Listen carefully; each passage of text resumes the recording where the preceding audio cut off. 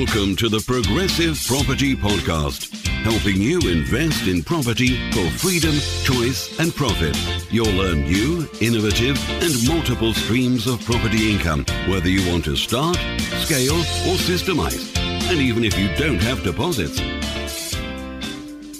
All right, I'm now going to introduce, a huge pleasure to introduce to the stage, my very good friend, my mentor, Mr. Mark Homer. What have you done today to make you feel proud? It's never too late to try. Hello, hi, good afternoon. Wow, there's loads of you here today. Exciting. Okay, so what's been happening recently with economics and finance and money and last week specifically? So there was a budget. Was it interesting? Sort of what happened? Almost nothing. I had a video all organised. Harry was ready. He got the camera all set up downstairs and I was going to do a budget update. And then I sort of sat there and looked at him and said, I've got absolutely nothing to say. So it just got cancelled. So we're sort of continuing along the road, and I'll talk about that a little bit more shortly. Okay, at the moment, we're just coming out of the winter, and we've got a few sort of changes in the marketplace and, you know, different economic headwinds and different economic sort of tailwinds, which are speeding us up and slowing us down. And I'm going to talk to you about what those mean for you with your property portfolio and how, you know, you can use these to your advantage to help you buy and to help you to make more money from your portfolio. And it really gives you an idea of what's likely to happen in the future so that you can make predictions and set your kind of sail in the right direction better. So just looking at the general economic backdrop, so that's the macroeconomic backdrop. If you look at sterling, the weakness is continuing. So sterling's about 122 to the dollar. Why is that? Anybody any ideas? So, yeah, maybe, well, mainly kind of Brexit expectations. What's happening? Why is that like that? Yeah, confidence maybe. Yeah, so lots of it's around trade, isn't it? The capital account's probably not where it needs to be, and they're expecting there's going to be maybe higher tariffs and barriers if you try and export. Then if you're going to export into Europe, it's uncertain as to how much tax the consumers in Europe are going to have to pay for your goods, so it may reduce. So there's all that stuff coming, isn't there? And they've got a few little things in their pocket, haven't they, which they're going to pull out. I think they've worked out that this Brexit bill, this 50 billion, they've worked out they haven't got to pay it. So I suspect they'll just be kind of sitting there saying, oh, well, we'll pay some of this if you let us have some free trade. And I think that's all going to start in the next year. So what does that mean for us? What does all this sort of stuff mean for us, this Brexit stuff? More opportunities, maybe. What's it done to the economy? Probably. It's probably slowed it a bit. Where is the economy generally at the moment? A little bit of growth? I think it's quite good growth. If you have a look at GDP has actually grown 2.5% until the end of February. So what's the target? It's 2%, isn't it? So actually, we've got really strong economic growth at the moment. If we didn't have Brexit, what would it likely be? Probably a little bit higher, I expect, because there'd be more certainty. So actually, the economy's doing really, really well. You don't read that every day in the newspaper, do you? Maybe not what they want to talk about at the moment. So these headwinds are sort of slowing it down. So prices are continuing to rise. So what kind of prices are going up? Yeah, food's gone up a lot. Yeah. Utilities, yes. A lot of stuff that's imported has gone up a lot because the pound has devalued. Yeah, what sort of stuff specifically? Yeah, cars probably have gone up a bit. Yeah, I've noticed that. Certainly contract tyres gone up a little bit. Has everyone noticed that? Sort of watch those as we renew them. Apple products have definitely gone up loads. I bought a new laptop just before Christmas and I was shocked. Yeah, they've really gone up. So all that stuff that's imported, you probably noticed, you know, you kind of high-end ladies with high-end handbags. Have you seen what happened? we went around Selfridges. I have to do this every year with Gemma, and it don't like it.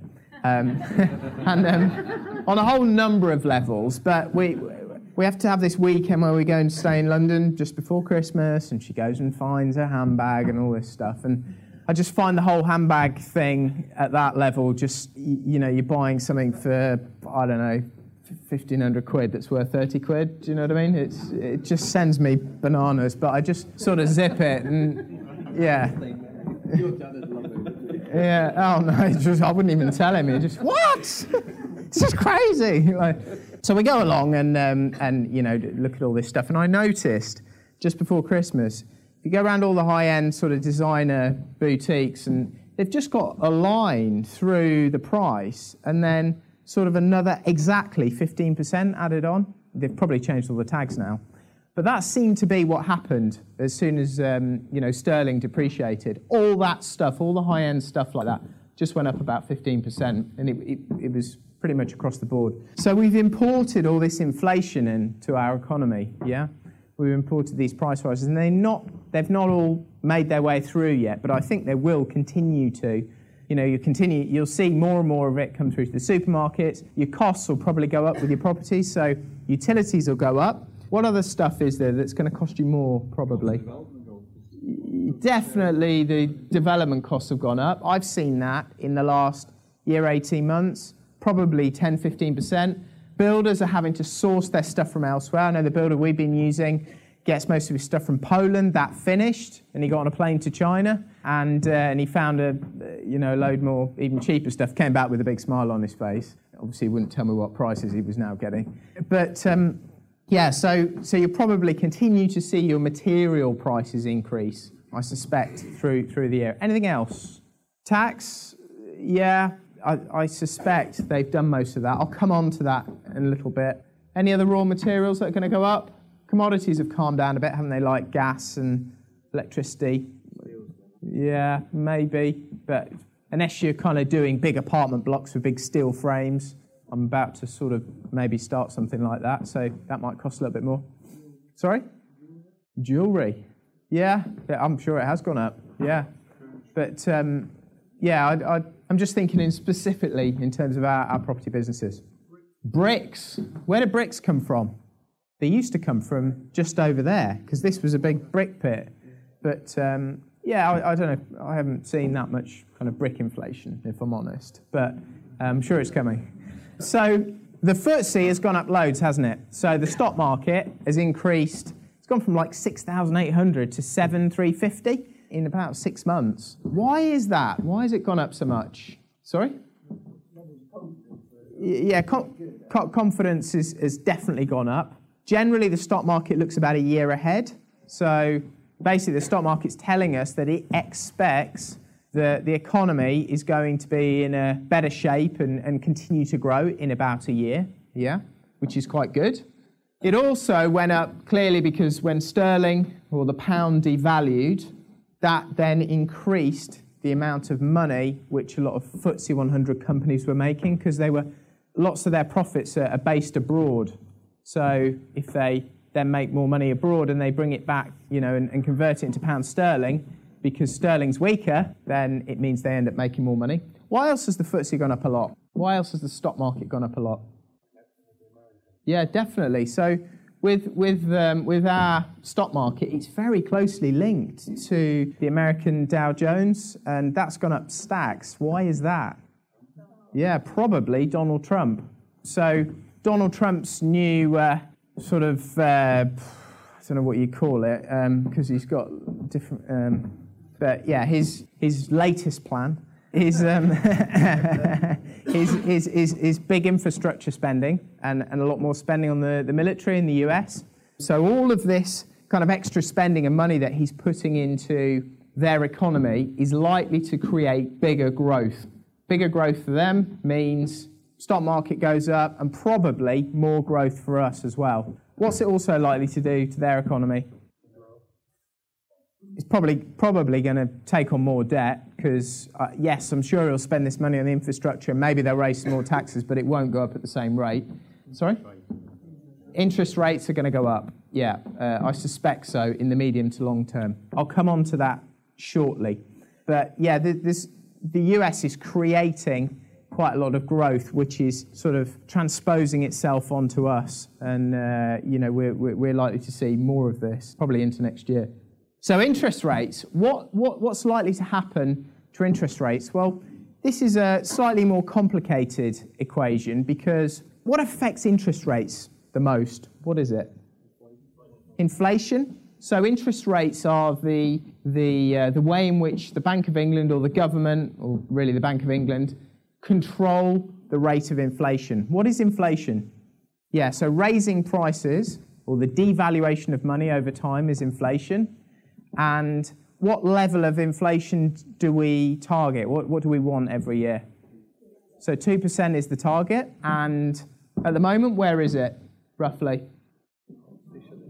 Officially and unofficially. That's an interesting point, isn't it? Yeah. Where is inflation? I think it's still below the target. I don't know exactly. Sorry? Yeah, about 1.6. I thought it was between 1.5% and 2%. So what does that mean if it's below the target? It means they have to keep interest rates lower to get it to 2%. So interest rates are still 0.25%, aren't they? So where are they likely to go? Well, the latest market predictions, if you have a look at swap-rates.com on the internet, swap-rates, on there you can see what the market expects interest rates to be at various points in the future. You can see sort of 1-year money, 3-year money, 5-year money. And at the moment, the kind of best prediction, or the market prediction, is that interest rates are unlikely to start rising until 2019. Is that guaranteed to be right? It's it's guaranteed to be wrong, I would say, because most of these predictions end up being wrong, because what happens in between? Things change, unexpected stuff happens, and as unexpected stuff happens, these predictions change. But that's probably the best guess at the moment. And rates are expected to go to about 2.5% by 2020. So how might you use that information? Why is that useful? So when you're taking out mortgages, yeah? What's cheap at the moment? What sort of deals are quite good? 5-year fix. Yeah, 5-year fixes are cheap. What have you seen? What rates have you seen? 2.6 is cheap, isn't it, for a 5-year fix? I'm just coming to the end of a conversion or a refurb and conversion of my new home, and we're just about to remortgage it, and I've gone to Barclays. They've offered me a 5-year fix at 2.04. It's so cheap. Or I think the variable was 1.2, which is outrageously cheap. But I'm going to go on a 5-year fix. I think that's brilliant. But buy-to-let at 2.6, I think they're really, really good rates. I think there's more likelihood that saying if you took a 5-year fix out now, if you got to year 2 or 3, you may start to see some rises, and it may go beyond that 2.6%. So they're probably quite good rates at the moment. The USA has already started to increase their base rate, and they see it as a 100% certainty that there's going to be another increase very, very soon. So at the moment, they're 0.75, but they reckon in the US they'll be 2.25 by September 18. So obviously they drag our economy along, they drag our sort of growth up or down, and they're probably a future indicator of where our interest rates are likely to end up. But what's the difference that we've sort of got at the moment that they haven't? Yeah, so they're not going through this sort of change in their economy where their trade situation's going to be dramatically changed, although I think Donald Trump's taken them out of lots of stuff. And he'll probably put them back into it next week when he's when he gets his caffeine rush or something else that changes his emotional state. So this is a bit different. We're different from sort of the rest of Europe and the US and other places like that at the moment, just because of us coming out of the EU. So these interest rates, very important. We should focus on where they're going. What sort of, are most people buying properties now in limited companies? Yes, no? Yeah, is anybody buying personally? Yeah? Still, you just any reason why? I'm not saying it's the wrong thing to do because it. Yeah. Yeah. Yeah. Well, I mean, it's not necessarily the wrong thing to do. if you were just having a few properties, it may still be the right thing to do. And the only way to work out what the correct thing to do is to sit down with an accountant who really understands how these tax changes are likely to affect you. But if you're buying in a limited company, you will probably end up going down the road of a commercial lender. What's the issue with sort of buying in a limited company and then having lots of lenders lending to that limited company? Yeah, the debenture. It's often an issue. Lots of lenders want the debenture over the company, and it can be quite complicated if you've got quite a few lenders there, or they just won't even allow it. So you may end up in your limited companies with one commercial lender who does the whole lot, and we've certainly moved to that position. Previously, when we owned properties personally, we just had stacks of different lenders. But you're probably going to reduce the amount of lenders, and maybe just have one over a limited company. So what road is that leading us down? Yeah, an SPV, for your portfolio, so an individual limited company for your portfolio. But it probably means you want to get a relationship with a commercial lender. So one of the bigger sort of banks like Lloyds, who do all of, they'll do single lets, they'll do HMOs. I've seen them even do serviced accommodation, as long as there's track record. If you can build a relationship with a lender like that over time, they're probably going to give you some really good fixed rates. We just did one with them, a variable just under 3%, which is pretty good for a loan like that. And you'd probably be able to get long-term fixed rates with them. I mean, they were doing 10-year fixes at 4.5%, 5%, something like that. Okay, so transactions. Transaction volumes are important. Why are transaction volumes important? I.e., how many houses or flats buy and sell every month? Why is that important? Yeah, it shows demand, yeah? Yeah. So what's happening generally to demand at the moment? It's dropped. Whereabouts? Most places? Say that again? High-end London. Yeah, high-end London, definitely. Central London and the sort of better areas of London. It's actually falling, I'd say, in most of those areas. What about Midlands or the North? Yeah, probably still increasing slightly. So you can see these transaction volumes on here. They're quite interesting. March last year, well, let's say January, February last year, transaction volumes went berserk. I just remember, oh, there you go. January, February, can you see that spike? Why was that? Stamp duty. So stamp duty changed, it went up to an additional 3% in March, yeah? So the bit before that, it went absolutely skitty, and I remember there were a whole stack of transactions. Then after that, it's recovered somewhat, but what's the kind of changing dynamic here? What is different about the amount of properties that have been sold since then? Less buy-to-let. Way less landlords are buying now. So although transaction volumes look broadly the same as they did last year, or maybe slightly lower, there are quite a lot less landlords within that number buying since, kind of March last year. Why is that? Might be stamp duty. This constant, I mean, we've had more tax changes and more sort of regulatory changes than we have in 30 years probably with buy-to-let. So, all these tax changes have put a lot of people off. What happens when there's uncertainty? People don't buy as many. Yeah? Say that again?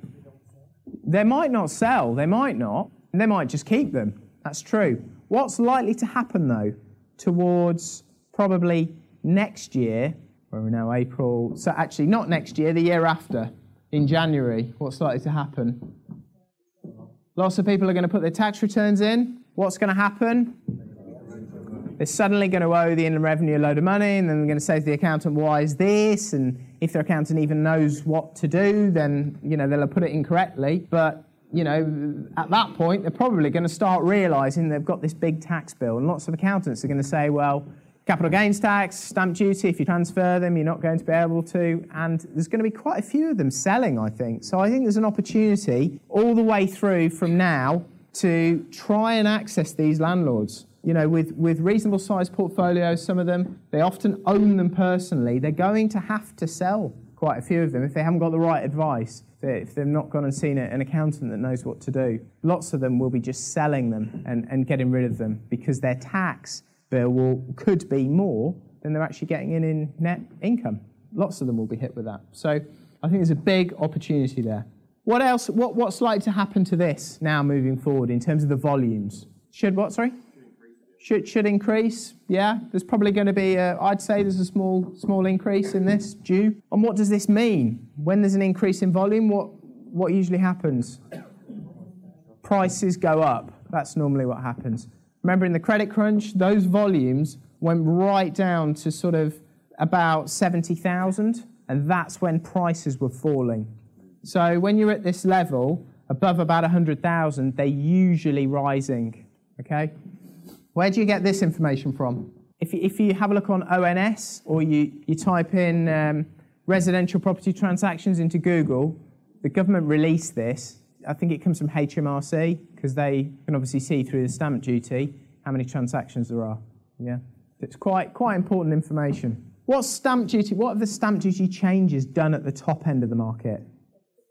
Yeah, just almost killed it. You know, this is why a lot of central London has really ground to a halt. If you look in Mayfair, Kensington, Chelsea, Knightsbridge, all those really high-end areas, there have been a massive reduction in the number of transactions, the number of properties being bought and sold in those areas because of stamp duty. Over £1 million now, properties over £1 million in this area barely sell at the moment. It's a very, very gummed up market. Is there anything coming out from government that's to the effect that clearly if all of that slows down, if the landlords are not buying, then the government's not getting the revenue that it's sort of earmarked for increases, and it's production for them. Yeah. So the question is if the government's put stamp duty up for landlords and for higher end properties, surely the overall tax take from stamp duty will be down. So it wouldn't be in their interest to do this. And is there anything that they propose to fix it? No, absolutely nothing. They've just said nothing. They are actually up. That's correct. They weren't up, but they are up now, which is a shame because it'll just. He's already said it. Someone managed to speak to Philip Hammond, I think, about the stamp duty changes for landlords and high end, and he said, yes, I'm willing to look at some proposals if they generate as much tax. So he's probably just not going to be interested, is he? If the amount of tax has gone up. I presume, though, at some point, something will have to be done. What's the likely effect? Okay, high-end houses, that market gets gummed up, a few of them get fed up, and I suppose in the end they may have to do something. But what is a bigger problem for them, for the government, in the medium to long term? If landlords can't buy, there's not enough private rented sector houses coming into the market. So what then happens?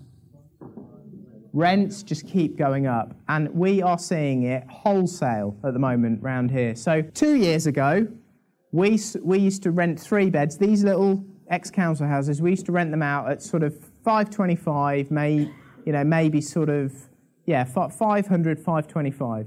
1 year ago, they were $550, and about 3 months ago, they're about $650 to $675. I spoke to Caroline, who runs a lot of that stuff for us, yesterday or the day before, and she said they've just got $725 on one. $725. Is anyone else seeing these kind of rent rises at the moment? We're seeing huge rent rises here. I'd say in, certainly central London, I think it's the opposite, because there aren't as many sort of, bankers and people coming from Europe and all that sort of stuff. But certainly around here and other areas of the Midlands, there are big rent rises. So if your property's with a letting agent, are you likely to have seen the rent rise if you haven't had a new tenant? Probably not. It's when you get a new tenant, or sort of when what we often do is they have to renew their tenancy, and they can either sort of renew and sign up for 12 months, or if they don't want to do that, then they have to accept a £25 a month increase in the rent, and often they accept it. Yeah. So we just step it up over time, and then when you get a new tenant in, any new tenants on these 3 beds now, it'll be £700, I think, which is it's just huge. The rent rises. So over time, there's going to be more pressure mounting, I expect, on the government, because less of these tenants will be able to afford, you know, to live in rented accommodation. So they're going to have to supply. Well, they won't have a solution, will they? Did anyone see the white paper? This amazing white paper that was built, and you know they were going to build a huge amount of houses, and I think they're just kind of still kicking the can down the road. There's obviously some consultation, and they're saying that they're going to introduce new rules for the private rented sector, and also they're going to be build to rent. So, you know, planning permission will become easier when you're building properties that you're going to rent out. So maybe CIL, Community Infrastructure Levy, and affordable housing will reduce, i.e. the amount of sort of money you have to pay to get planning permission. And they're also saying that they're going to do longer term tenancies. But it sort of feels like more of the same, just tinkering around the edges. I just don't get the feeling that they're going to be, you know, building in the green belt or, you know, reducing, you know, planning regulations massively or anything like that. So I think this is just going to continue. But I suspect at some point they're going to have to do something with the tax. But maybe they haven't got enough of a problem yet. Maybe Shelter hasn't made enough phone calls to number 10 yet. Question? Yeah, I just wanted to say that in my area, which is Yeah. New Forest, which is Bournemouth, around there. Yeah. There's a lot of new houses going up. Are there? It's all on green land, which Is it? agricultural land. Yeah. People have got their horses, and they take their horses off the forest. Yeah. And there's a big, I mean, it's all been accepted. Yeah. I mean, it's, In the New Forest? yeah. That surprises me. It's going right up, there's agricultural land around the New Forest. Yeah. And then it's going right up to the edge of the national park. Mm. And it's, you know, anywhere where there's trees, they're going to cut trees down. Are they? And put houses. So it is Yeah. happening Yeah. green land.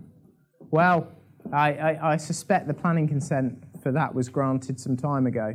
It's part of the new thing. Yeah. They're getting each individual council has been forced Yeah. a certain number of homes. Yeah. Well, they are around here as well. And, you know, they're building loads here on Hampton, and there's going to be more at Haddon. But in certain areas, it's still hard work to get planning, no matter what they say. And, you know, if it's the green belt, it's still almost impossible. So those areas are probably designated differently.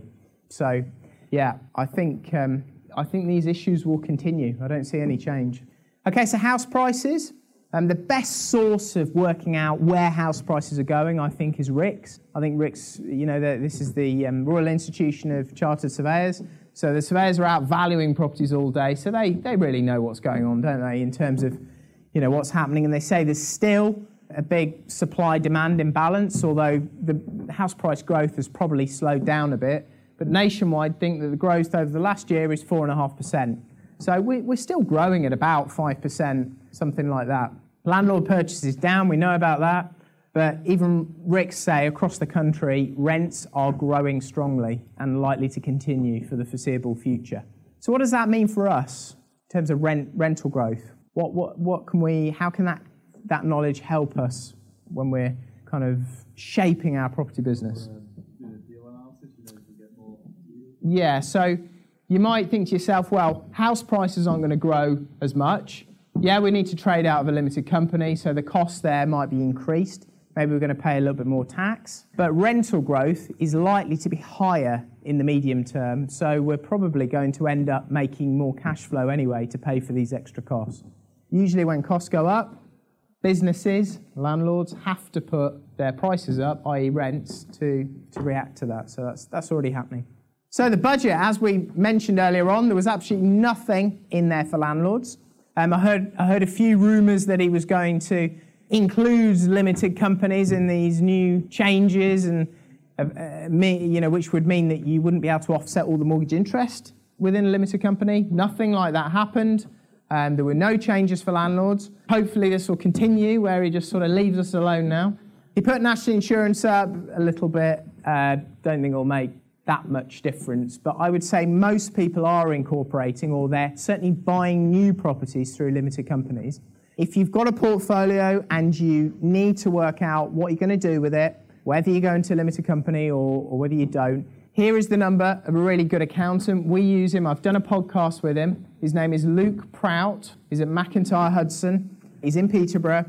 They're a good firm. They know what they're doing. He will sit down with you and work out specifically what your portfolio looks like, where the income's coming from, at what level is it, what other incomes you have, and work out what your position is now and what it's likely to be as these tax changes keep on coming in. And once he's been through that process, he will be able to tell you what the best course of action is. It's very important that you go through that. It will take a little while, he'll get everything, and then he'll write to you. It's very important you go through that process. He said to me that with existing portfolios, it's kind of split 50-50 in terms of the advice he's giving. About half of the people that come to see him, he's just telling them to do nothing. And then the other half, he's saying, well, you need to move them into a limited company. Is there a way of moving them into a limited company without paying capital gains tax? Possibly. Maybe you go into an LLP, or quite a few people are using incorporation relief. So incorporation relief effectively means if you've got a big enough portfolio and you're spending enough time in it, then you're running a business and you're able to transfer with no capital gains tax, or you defer the capital gains tax until you eventually sell the properties. And what about stamp duty? Is there a way around that when you transfer? If you own them jointly, or if you go put them into an LLP for 3 years and then transfer them, if you own them jointly, you can use paragraph 18 and 20 of, section 15 of the Finance Act 2003. Paragraphs 18 and 20 let you transfer, if you own properties jointly or in a partnership, into a limited company without paying stamp duty. If you own them individually, you may need to, have a step through a through an LLP. But just talk to Luke about all that sort of stuff, because there is there's quite a lot of complexity to it, and you need to have your portfolio looked at properly. Mark, the only difference in advice we had, because I own a lot of property with my wife, was that it had to be transferred into a partnership prior to moving it into a company. So we've just retrospectively created a partnership. We reckon we'll trade through that for maybe 2 years and then keep it over. So that's the difference. Not joint was not enough. So it depends which accountant you go to as to what advice you'll receive. Trust me, they are all saying different things. Why is that? Say that again? Because they don't completely know. Yes, that's true. Little case law, new rules. I remember when these new rules came out, initially I went around 3 or 4 different accountants and it was a complete mess. Honestly, they were coming out with completely different stuff because they weren't sure. So what I quite liked was Luke does this, and our company accountant, another accountant we use, Chris Wilkins. I've done a video with him. It's on my Facebook page, so you can have a look at them both. They both said to me the way to deal with this is to write to HMRC, tell them what we're going to do. We'll go for what's called pre-clearance, So write them a letter, tell them what we're going to do, and say, we think we don't need to pay capital gains tax or stamp duty because of X, Y, and Z, and these are the circumstances. Do you agree? And they wrote back and said, yeah, we agree because of this, this, and this. Then you transfer them. So your accountant's likely to want to do that because it sort of puts a nice piece of steel under his bottom, And also, it just gives you certainty about the position. And actually, they came back and said, yeah, the properties are owned jointly, so we think that's a partnership. They were happy with that. But it probably depends which officer at the Inland Revenue receives the letter, to be honest. And at the moment, they're issuing those clearances. And the accountant said, sort of get them in whilst you can, because who knows how long they'll be issuing them for. So that's working at the moment. I just had another one back last week for another portfolio. So that's a good way to deal with it. Sort of tell them what you're going to do, and then later if they come back and say, look, you transferred all these, we're not happy, whatever, you can say, well, I got clearance, we wrote to you. It's very unlikely then that they can't go back on it as long as the circumstances are correct. And you sort of told the truth in the first place as to what the circumstances were. One more question? Yeah, just going back to what you were saying previously, given the anticipated rise in rent, does that make you more sanguine about single properties? You want to continue to buy single properties and get them B&B? So these rent rises, the question was, do these rent rises make me a little bit more comfortable about continuing to grow a portfolio with single-let properties? Well, I'd be happy to do that. I think these rent rises are, they're clearly here, they're happening, I think they're continuing. So, of course I'd buy single-let properties. I don't buy them because I'm focusing my time on doing bigger buildings now. So I'm buying commercial stuff and converting them. I'm in the middle of a really big deal at the moment. Could be about 100 apartments. It's a big sort of department store. It'd be, quite a big project. I haven't exchanged on it yet. It might fall through. So that's the sort of stuff I'm sort of focusing on. We've just finished a 37-bed HMO as well, split into cluster flats. We're getting as much on a room as you do on in a house in this town. It includes utilities and kind of, all the bills and all that sort of stuff. It's a very, very high-end HMO model, which I really like. But would I continue to buy single lets? Yes, absolutely. If I could buy them at sort of 20 at a time or something like that, so my time is really well spent, I would do that. I think it's a good, I still think it works. I think it's a great model. Yeah. Yeah, so they don't want to lend to you because you're buying stuff below 50,000. Yeah, maybe if you go to a commercial lender, what you probably would do is buy a few, then package them up, and then say to the commercial lender, here's 3, 4 or 5, can you remortgage these all together? They'll be a lot happier doing that. It's just, when you remortgage one property of, 40 grand, you've still got similar legal fees, you've still got the same valuation fee, and the lender still spends as much time on it, but of course they're making a lot less, so it's not really worth their time. So if you can package a few together and then take them to a commercial lender, they will usually be happy to do that. Another question? Yeah. Yeah, no, have them on separate titles, but just buy them into your limited company. You may need to buy them cash, or maybe use some other, other finance or JV finance or whatever. Then say you've got 3 or 4 in your limited company, then go to a commercial lender with 3 or 4 and say, I want to remortgage all these 3 or 4, and they'll just put them on one loan for you. Yeah. I'm up. Of increasing rent rises. Yeah. Have you seen developers alter their strategy from a buy, develop, sell to a buy, develop, hold increase? So question is, with the these kind of rent rises, am I seeing developers moving from kind of buying, developing and selling to buying, developing and renting? I'm not, the people I know, probably not really. I think it's more down to what they know and what they're used to doing. Lots of the traditional developers in this town, they just sort of build or, convert and then sell them because that's what they've always done. And I find it's the ones that have come from the landlord background who have learned how to develop that tend to keep them because they understand the long-term benefits of keeping this stuff. So I think it's more based around the individual.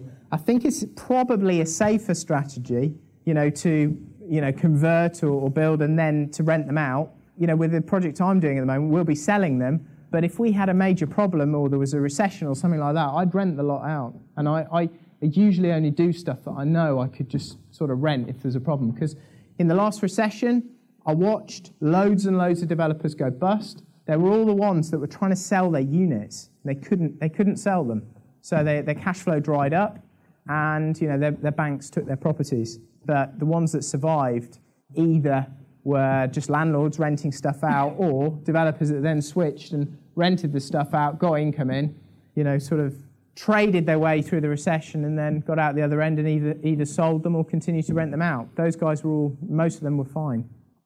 Just regarding the renting strategy, yeah.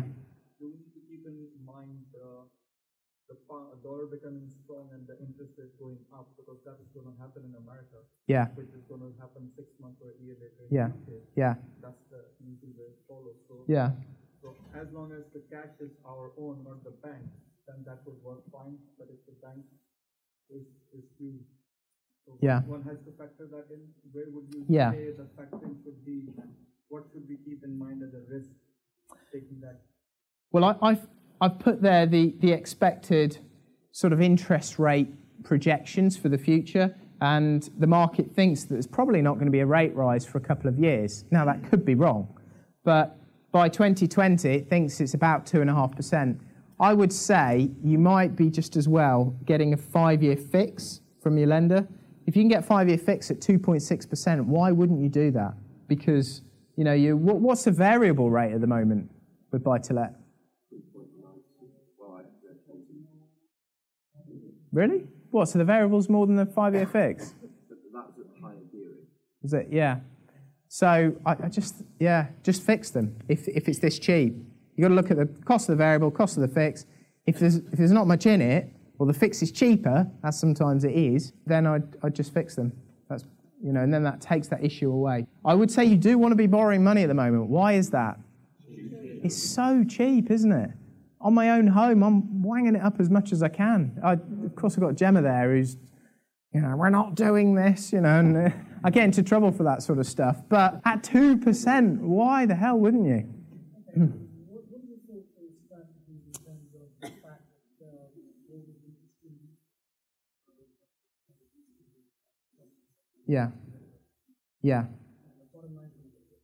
Yeah.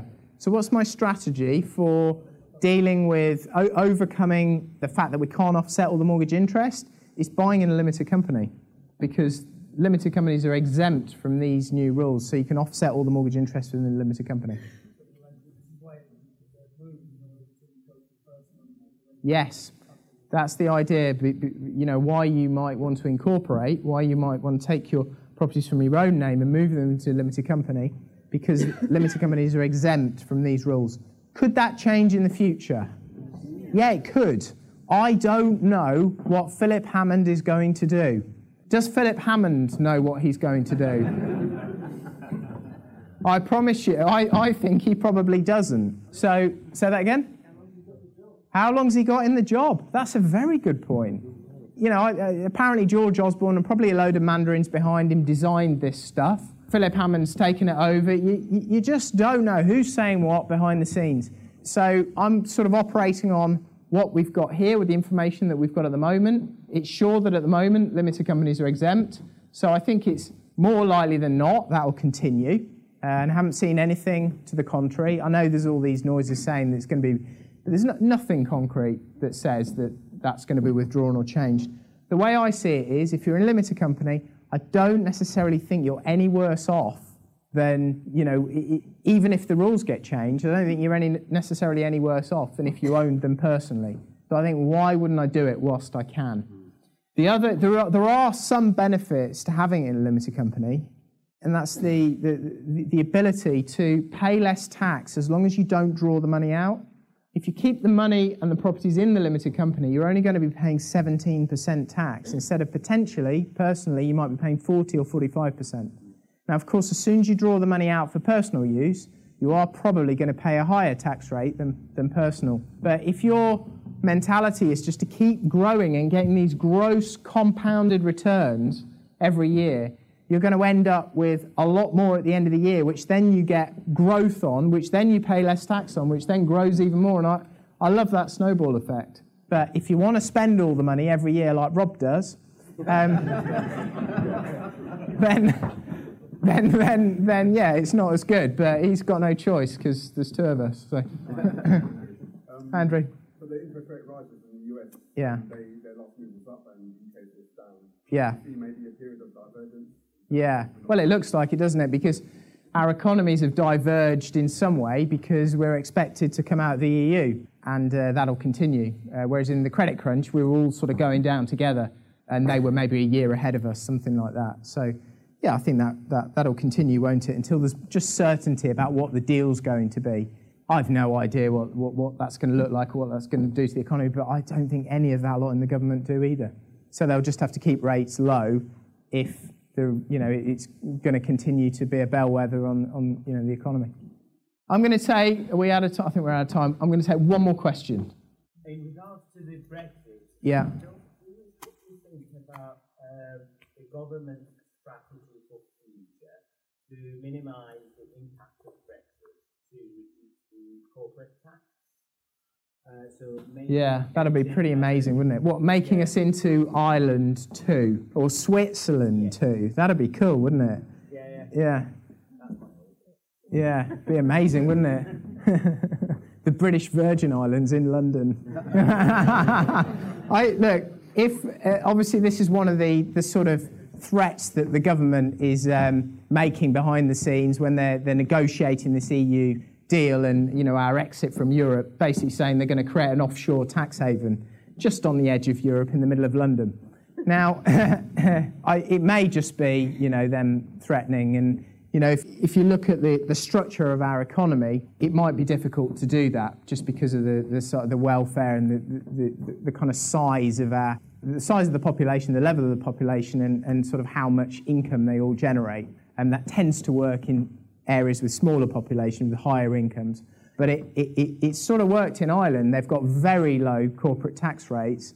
And, you know, if we end up with a really, really low corporate tax rate, that could be amazing. I don't think they'll do that with personal tax. They never seem to. If you go to all these tax havens like Switzerland or, I don't know, Grand Cayman, or, you know, if you look at some of the others in British Virgin Islands, often the income tax rate is not that much lower.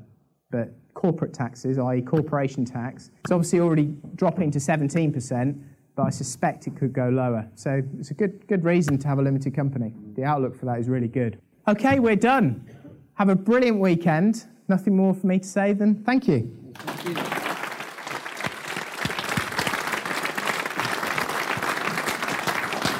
Thank you, Mark. Mark, good or is he good? Yeah. Another round of applause for Mark then, please.